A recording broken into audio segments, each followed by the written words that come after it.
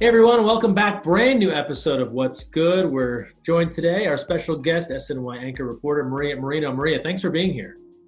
Thanks for having me. Hey Maria, you work in the New York sports scene. We both grew up in that area. We know how passionate people are about sports there. And I was thinking, as we talk about what's good on this program, just having sports back must feel good for the fans. What's been the feedback as you've been able to get back to doing what you do and cover sports? How are the New York fans handling that? I think the feedback has been mostly positive from fans. There are some skeptics out there about the long-term viability, particularly with Major League Baseball, since they're not in a bubble situation, and also the unknowns of all of the college sports that we're looking forward to hopefully seeing at some point. But overwhelmingly positive. People are just happy to have sports back, happy to have something to watch. And I don't think I've heard too many complaints, and I certainly haven't been complaining about the product that we've seen. I think it's still been great competition. I don't mind the fact that we don't see your typical fans. Of course, we'd love to have the fans there, but it's okay. You know, the product is still there and it's still entertaining. So I've been loving it. I think most fans are too. Yeah, definitely. I'm excited to watch. I was watching NBA scrimmages before they even started the games in the bubble. Oh, I would yeah. watch practice video of someone shooting in a driveway. People talk a lot about the passion of a New York sports fan. They say, oh, if someone gets traded to New York, they might not work out because they can't handle the media scrutiny and the love. How do you describe a New York sports fan? They care so much about their teams, not to discredit other cities' sports fans, but there is a love there that is hard to top. I think New York sports fans are tough mainly because of the norms in this area. You're from around here, so you understand. I think we're very straightforward. We're very direct. We really don't sugarcoat things. We just tell you how we feel. And that's not to say that we're not nice people, but I just think that sometimes we skip the niceties and just, kind of get right to the point, mainly because it's such a fast pace of living here and everyone's hustling and grinding from place to place. I think throughout the pandemic, that maybe has slowed down a bit, which isn't necessarily a bad thing from that aspect. But I also think that New York fans and New York media can sometimes get a little bit of a bad rap because sure, there are more outlets here and more teams here and a lot more reporters to answer to. But in today's landscape with social media and just, that world is like shrinking. And I just think that depending on the market, there's not so much of a difference anymore between markets. I'm sure that there are situations where you're in scrums and you're in press conferences and there aren't as many reporters as there would be, say, at a New York sporting event. But at the same time, I feel like everybody's under pressure. I don't care really what market you're from. Everybody's under pressure. There's no doubt about that. And you're right. Social media has been the great equalizer where even if you're in a place that doesn't have 5 local newspapers and 10 stations, Yeah. you still feel that intensity. This pandemic time, it's been a weird time. I feel like a lot of people have kind of taken the time to think about their life and the path they're on. And I was reading about your career and that initially you didn't work in sports, right? You were doing other things, and now you're so invested in sports and it's such a big part of your life. As we have kind of this moment of reflection, when you think back on a life for you that doesn't involve sports all the time, what kind of feelings come to mind? I think it was a feeling of uncertainty because I had so many diverse interests. And I think once I recognized that sports was what I was most passionate about and what gave me the most joy, that's when I zeroed in on it and I felt more clarity in my purpose. However, there was a time where I worked in local news for about a year, which was fantastic because it wasn't the type of stuff that you would just turn on the TV and see. It was really hyper local. So we had a very specific niche area that we covered, and our audience would really get the stories that affected them directly and in their backyard. So that was kind of unique and interesting. But when I was really shuffling about sort of where I wanted to direct my attention and my focus, of course, I was following just the news in general. And I think everyone's feeling this a little bit today where it can be overwhelming and a bit depressing. And so I don't want it to I don't want to sound as though I ran from that. I just felt like it would weigh on me a lot. Some stories that I would cover would like just really, it would bother me because I would feel like there wasn't enough I could really do to help certain scenarios. And so I just found when I would talk about sports, I was able to be happy and share that happiness and hopefully influence others to just feel like a happy sort of passion. And as I mentioned lately, there's just been so much going on. And I find that I spend just as much time, if not more, conversing about really important issues and news of the day as opposed to just sports, because I can't, I have to be in tune with that. I think that's a social responsibility that we all have. And I mean, just like literally this morning, I had probably an hour-long discussion with my boyfriend. We watched the movie Lincoln yesterday. Sure. I've just been like consuming a lot of different content and things that have made me think about where we are socially, have made me think about where we are politically in this country. And so it's very important, but I just think it was too much for me to make my career. And that's why I gravitated partly towards sports. And I was just lucky enough that I found a path to do that. You brought up a great point, and I've worked in a newsroom too, where you look at that A block for the evening news, and it's murder, accident, and it's like, this is heavy. Like, I understand we have to talk about this, and sports was always kind of like the great escape, right? And now in today's climate, it's interesting. You probably have to circle a bit back to some of your news days, because we all have to be kind of like part-time epidemiologists in this when we're covering, well, how does coronavirus affect the team that we're covering? And there's tests, and what does all that mean as far as people play? What's been the challenge to kind of merge, as you said, these really important day-to-day issues with also covering sports? So there's certainly been a blend and a carryover more than ever before. And even before the coronavirus pandemic, we were seeing a lot of glimpses of this, especially when it came to social justice messages. And I'm careful not to say political messages there, because I do think a lot of times people confuse the two, and they do sort of, they kind of lap over each other. Mm-hmm. But at the same time, I don't always think that what certain athletes are projecting is political, even though you might associate it with a political side. A lot of times it's really a specific cause. And I think we have to be mindful of that, because as sports talking heads, we get criticized a lot for not sticking to sports. Athletes, same thing. Keeping sports the great escape. And I don't think we can do that anymore. We just can't. There's not only factually too much overlap, but also, like I was saying before, about a social responsibility where, athletes and anyone that has a platform are thinking about how to be conscious of using that platform to make necessary change, and also not live in this comfort. And I think, unfortunately, there are many people who are content to live in their comfort zones. And what's happened and what's been happening, especially more and more in the past few months, is we have to have those uncomfortable conversations. We have to really have a give and take, and have what I feel should be a civil discourse where we're not, I'm not a big fan of the cancel culture either. We're not, throwing stones the second somebody says something that's differing opinion from the one that we might hold. It's really like listening and thinking critically. And that takes time, it takes effort, it takes patience. It's certainly not always fun. It's certainly not always easy. We want to spend our time doing other things. But at the end of the day, I think we have to go beyond that as a society. If we really want to be the best we can be across the board. You hit on so many things there.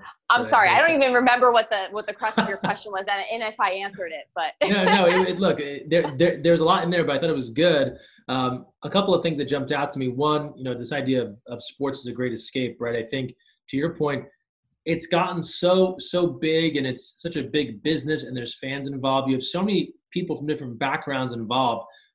It's almost impossible, as you alluded to, for these other important things to not bleed into it, right? Whether it's a social justice issue or something else that's going on, it means so much to various people of those communities.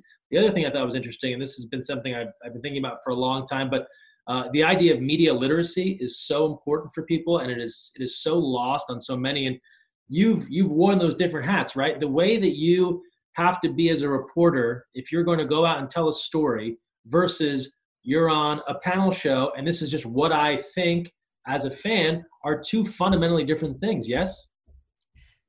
Yes and no, because I'm not just going out and spewing opinions without context. I think, sure. And I don't just mean, react to what you see. I mean, again, critical thinking and not looking at the surface, really looking beyond. And as I'm prepping for different topics that I might discuss where I have to give my opinion, my goal is to give an informed opinion that can help shape the narrative in a way that explains it as a complete narrative. And you can then, as the viewer or whoever's consuming it, you can use that and have an accurate view of what is going on to determine, how you feel about it.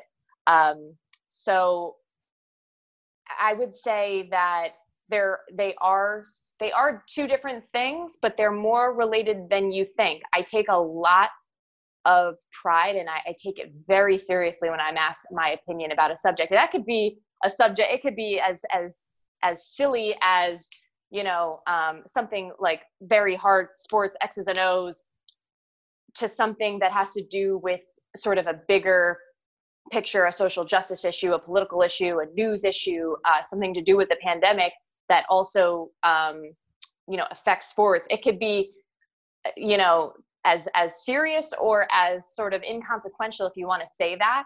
What I'm saying, my opinion on something, is because I really took time to analyze the story.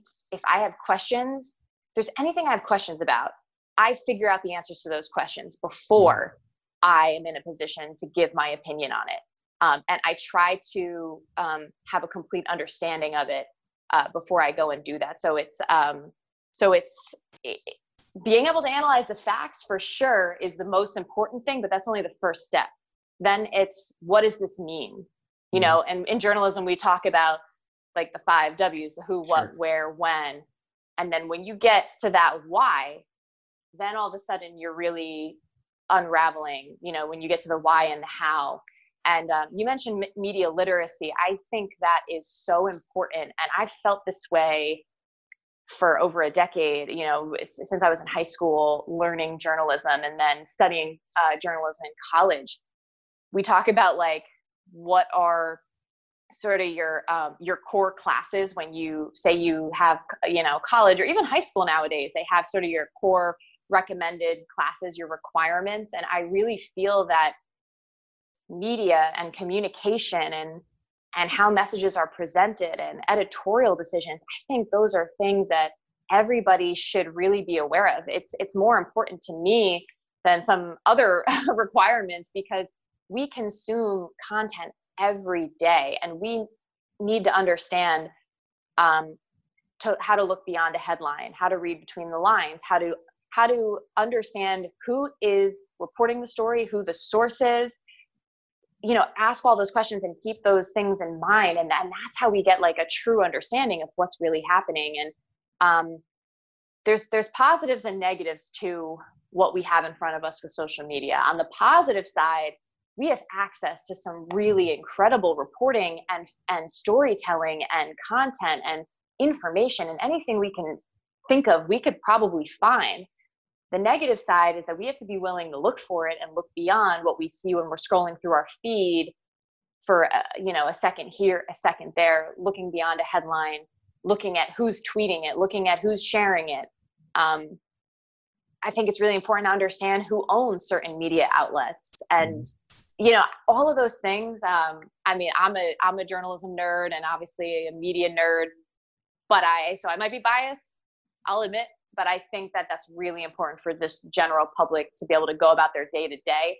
No, look, I totally agree, right? I mean, I was leading you right there with it. I think it's so crucial because you hit on all those important things, right? You need to know where something's coming from, who's saying it, what sort of research, what sort of fact gathering they've done. And then to your point, right, that next step of like then interpreting the data or the facts or the quotes or the interview, whatever it is, or the history to make better sense out of it. This is stuff that is there's no downside for the general public having a better understanding of media literacy.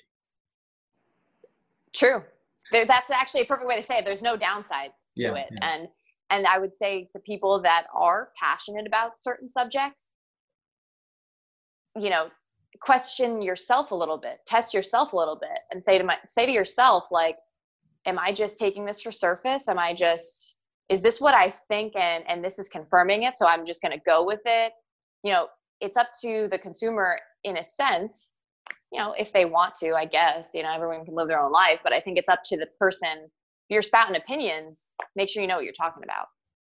Well, thanks for joining our webinar on media literacy. This has been Yes. Maria and Greg. On to maybe a little bit of a lighter topic, but something I was curious to ask you about. You get a chance to spend a lot of time around the UConn women's basketball team, get to interview some of the best women's basketball players in the country that go to UConn, Coach Geno Auriemma.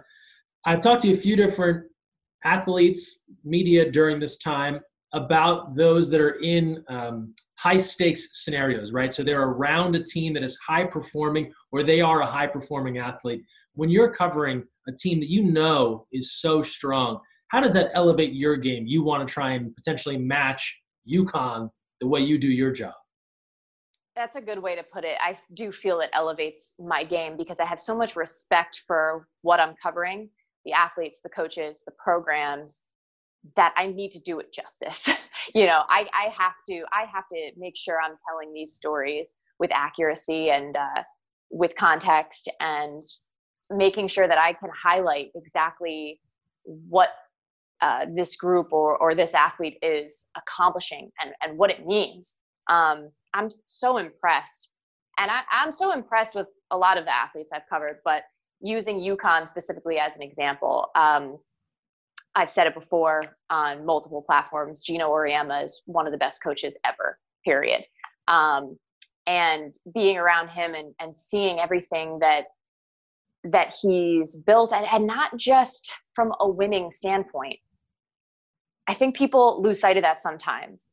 These coaches, and Geno's a prime example, they are really impacting people's lives on an incredibly deep level. And to think about all of the people that have come through his program and what they've been able to accomplish at the collegiate level, at the professional level, on an Olympic level, it's really incredible. And on top of that, he fosters their passions.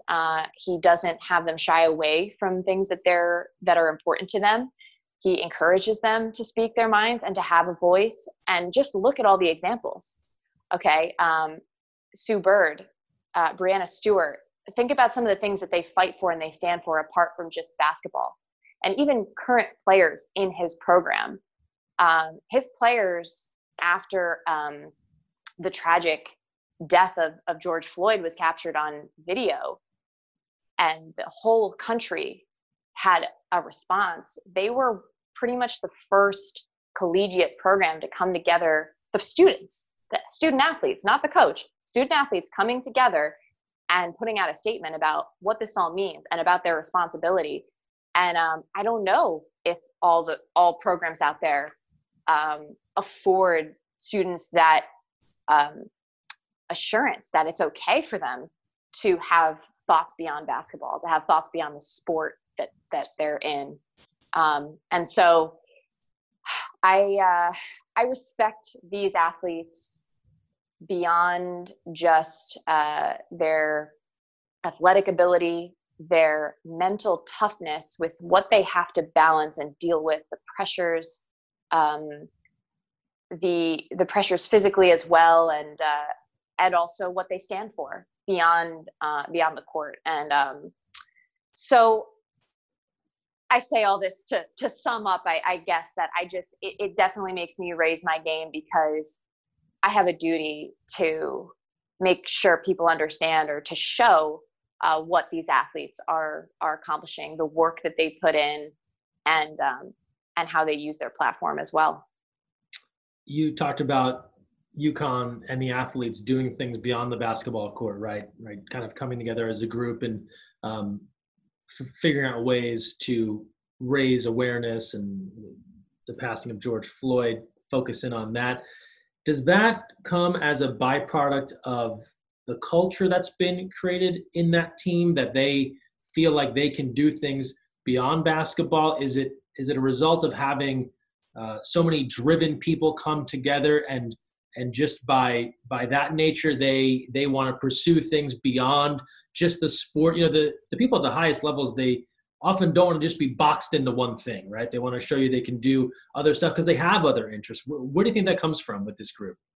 You bring up an interesting point, because I swear I was thinking about this recently. I was even discussing it with a beat writer from Hartford, Connecticut, about the UConn program. Because, and let me just say, I'd be remiss not to mention someone like Maya Moore, who, dedicated a lot of her time and sacrificed much of her career to focus on social justice issues and real change. Mm-hmm. Renee Montgomery is another name that comes to mind, who this season opted out of the WNBA to focus her efforts specifically on that and on education reform. And so I started to think about it, and I'm just rattling off all these names, and there's more that I haven't mentioned. But, and I was thinking about the UConn connection, and just like you said, is this like a chicken or the egg thing? Is this, I think, and it's both. I think it's a combination of the type of person and the type of athlete that somebody like Geno Auriemma recruits. And I also think it's the environment once they get there, that they're trying to build leadership. They're trying to build responsibility, and just being smart, understanding that their voice has an impact because of the attention that the school gets and the attention that these athletes get. So I really think it's both. It's, I think it just so happens that a lot of these athletes are smart, and they, especially more recently, I think that, there's examples throughout history, but, I think of LeBron James and his slogan, "More than an athlete," and it's really true. It's really true. And I think that's so admirable and brave. So, yeah. I want to dip back into kind of like the media technique pool one more time. When you're interviewing coaches and athletes around UConn, it's a team that is known for winning so often. They have so much success, right? Not that they haven't had some losses over the last couple of seasons, but when they do it so often, and sometimes, and I've dealt with this covering like really dominant teams as well, it can look almost simple, but they work really hard to make it look that good. And you have to talk to them often after they repeatedly do the same thing over and over again that makes them look excellent. How do you ask questions that make it interesting and new each time? I think Coach helps me a lot, because people think that Geno Auriemma just wants to win, but he actually wants more than that. He wants to win the right way. So this season, mainly in conference play, UConn swept, right? Which is not new, since they were in the American Athletic Conference. Now they're moving back to the Big East. Mm-hmm. But so yeah, I don't think, knock on wood, I don't think I've covered a game. No, I haven't covered a game that they've lost, that I've been on the sideline for. Mm-hmm. And so his goal is always bigger picture. He wants to win each possession. He wants to win every minute of the game. So I know I can recognize, luckily, based on my time with the team and going to shoot arounds and when I do get to talk to coach, like I can see what they're trying to work on. And I can see when they get a bucket, but it's not the way that he wanted to get it. Or, you know, when they're working on very specific skills. And the UConn audience is very dialed in and very dedicated, and they follow that too. I really think that they find it interesting because last season's a great example. This team, they had 3 losses in the regular season, all to the top 3 teams in the country. So they lost to Baylor, they lost to Oregon and South Carolina. I felt they were playing their best basketball as the season was winding down and in the conference championship. And I was so eager, like so many, to see what they would do come tournament time, because that's what it's all about. But all the other games, you know, that I'm covering, I'm seeing the progression. The win is a win is a win, but how you get there matters. And I could see one win being just a lot better, looking a lot sharper, looking a lot more like what Gino wanted to see than, you know, the one before. And there was a game that I covered that down in Memphis was horrible. It was one of the most challenging experiences of my life for more than one reason. It was like, just seemed like everything was going wrong that day, like technical difficulties, whatever. And on top of it, they were in trouble. Like they were really, you know, they almost lost. They still won, which is great. But even though they won, coach was pissed off because they didn't do what they were supposed to do. And I want to clarify something, because I think that there was this narrative out there when UConn was winning, undefeated, and, you know, championship after championship. I think there was a narrative out there that it got boring to watch because, oh, they're always going to win. Sure. I think for people that know basketball, and I mean, really, I used to watch those games, even when they were blowing teams out. I was so impressed with the beauty of it and how fundamentally sound they were, and like how perfect, like just this well-oiled machine. And I found that extremely entertaining. And I'm just going to go out on a limb and say, you know, when the Warriors were winning 73 games and when the Patriots were going 16-0, I bet you a lot of people enjoyed watching that too. So yeah, I mean, you know, the disparity there of, you know, men's and women's sports, right? And just a little bit, right? And people not paying enough attention to know, right? They're not as invested in UConn and women's basketball the way they might be in the NBA or in the NFL, because Perhaps. To your point, UConn practices, I would imagine, I haven't been, UConn practice is probably one of the more fierce basketball environments you could come across, because you don't 100%. blow teams out like that without having some epic workouts. Like, to get to that point where you win by 40 points, it's because you've worked extremely hard. It's not because the other team is that bad. It's you're that good. For sure. This has been really, really interesting here. We kind of touched on so many different things. I love the conversation. We closed it out the way we do every What's Good with 3 questions. First up, in this pandemic time, we talk about the idea of kind of like self-care. What's something you've done for yourself, Maria?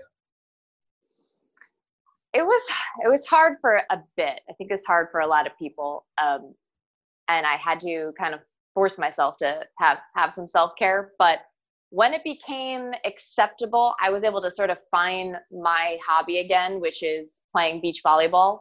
Nice. Random, but that's my thing. I try to play every week, pick up games. And I would say midway through the summer, again, when things in this area kind of calmed down, and beach volleyball is a sport that you're outdoors. It's usually only a few people. I play 2v2, so doubles, and you know, just escaping to the beach one day a week, driving an hour, and playing ball has been what I've done for me, I would say. Excellent. Well, hopefully we can get some AVP back in Manhattan again, or down in Belmar on Jersey Shore. What's something you've done for someone else during this pandemic time? Well, speaking generally, I think sometimes the most important thing you can do for someone is just like make their day, just give them a bit of kindness, a word of encouragement, a compliment. And I live by that because it makes me feel good too, selfishly. but I think along those lines, something I've tried to do is always be kind of open to people who are seeking advice or seeking help, particularly with this industry. Mm-hmm. And just as an example, like the other day, there was somebody who tweeted me, and I actually knew of them. Like, we have some far off connection. And I just like said, hey, you know, when you're getting into your senior year of college, like, reach out and give me a call and let's talk, you know. And I've gotten a chance. I've been fortunate to do that with a number of people. And I like it. I if I can, you know, give some perspective and some thoughts that might help somebody kind of figure out or navigate their path, decide if it's even what they want to pursue, give thoughtful feedback, I like to do that. So, you know, actually just last week I was on I did an interview for a student blog, which I hoped was, you know, was helpful. And yeah, so that's something I try to do. Look, and all of us that do this, right, we've certainly reached out to someone else who's been able to give us some advice. So there's no reason why you shouldn't pay it forward to the next person.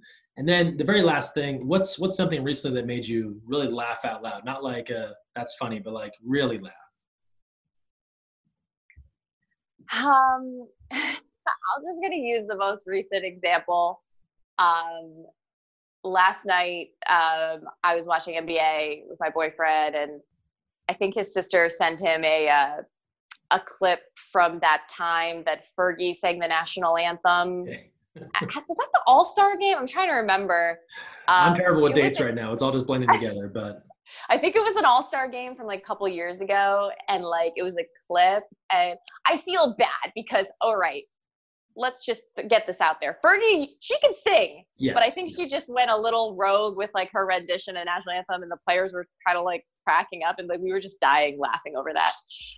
Perfect. You know, sometimes it's like a little thing, but it is the perfect thing that can make you laugh. Yes. Marina, this is really a pleasure. Great to talk with you. Thanks so much for joining us. Thanks again for having me.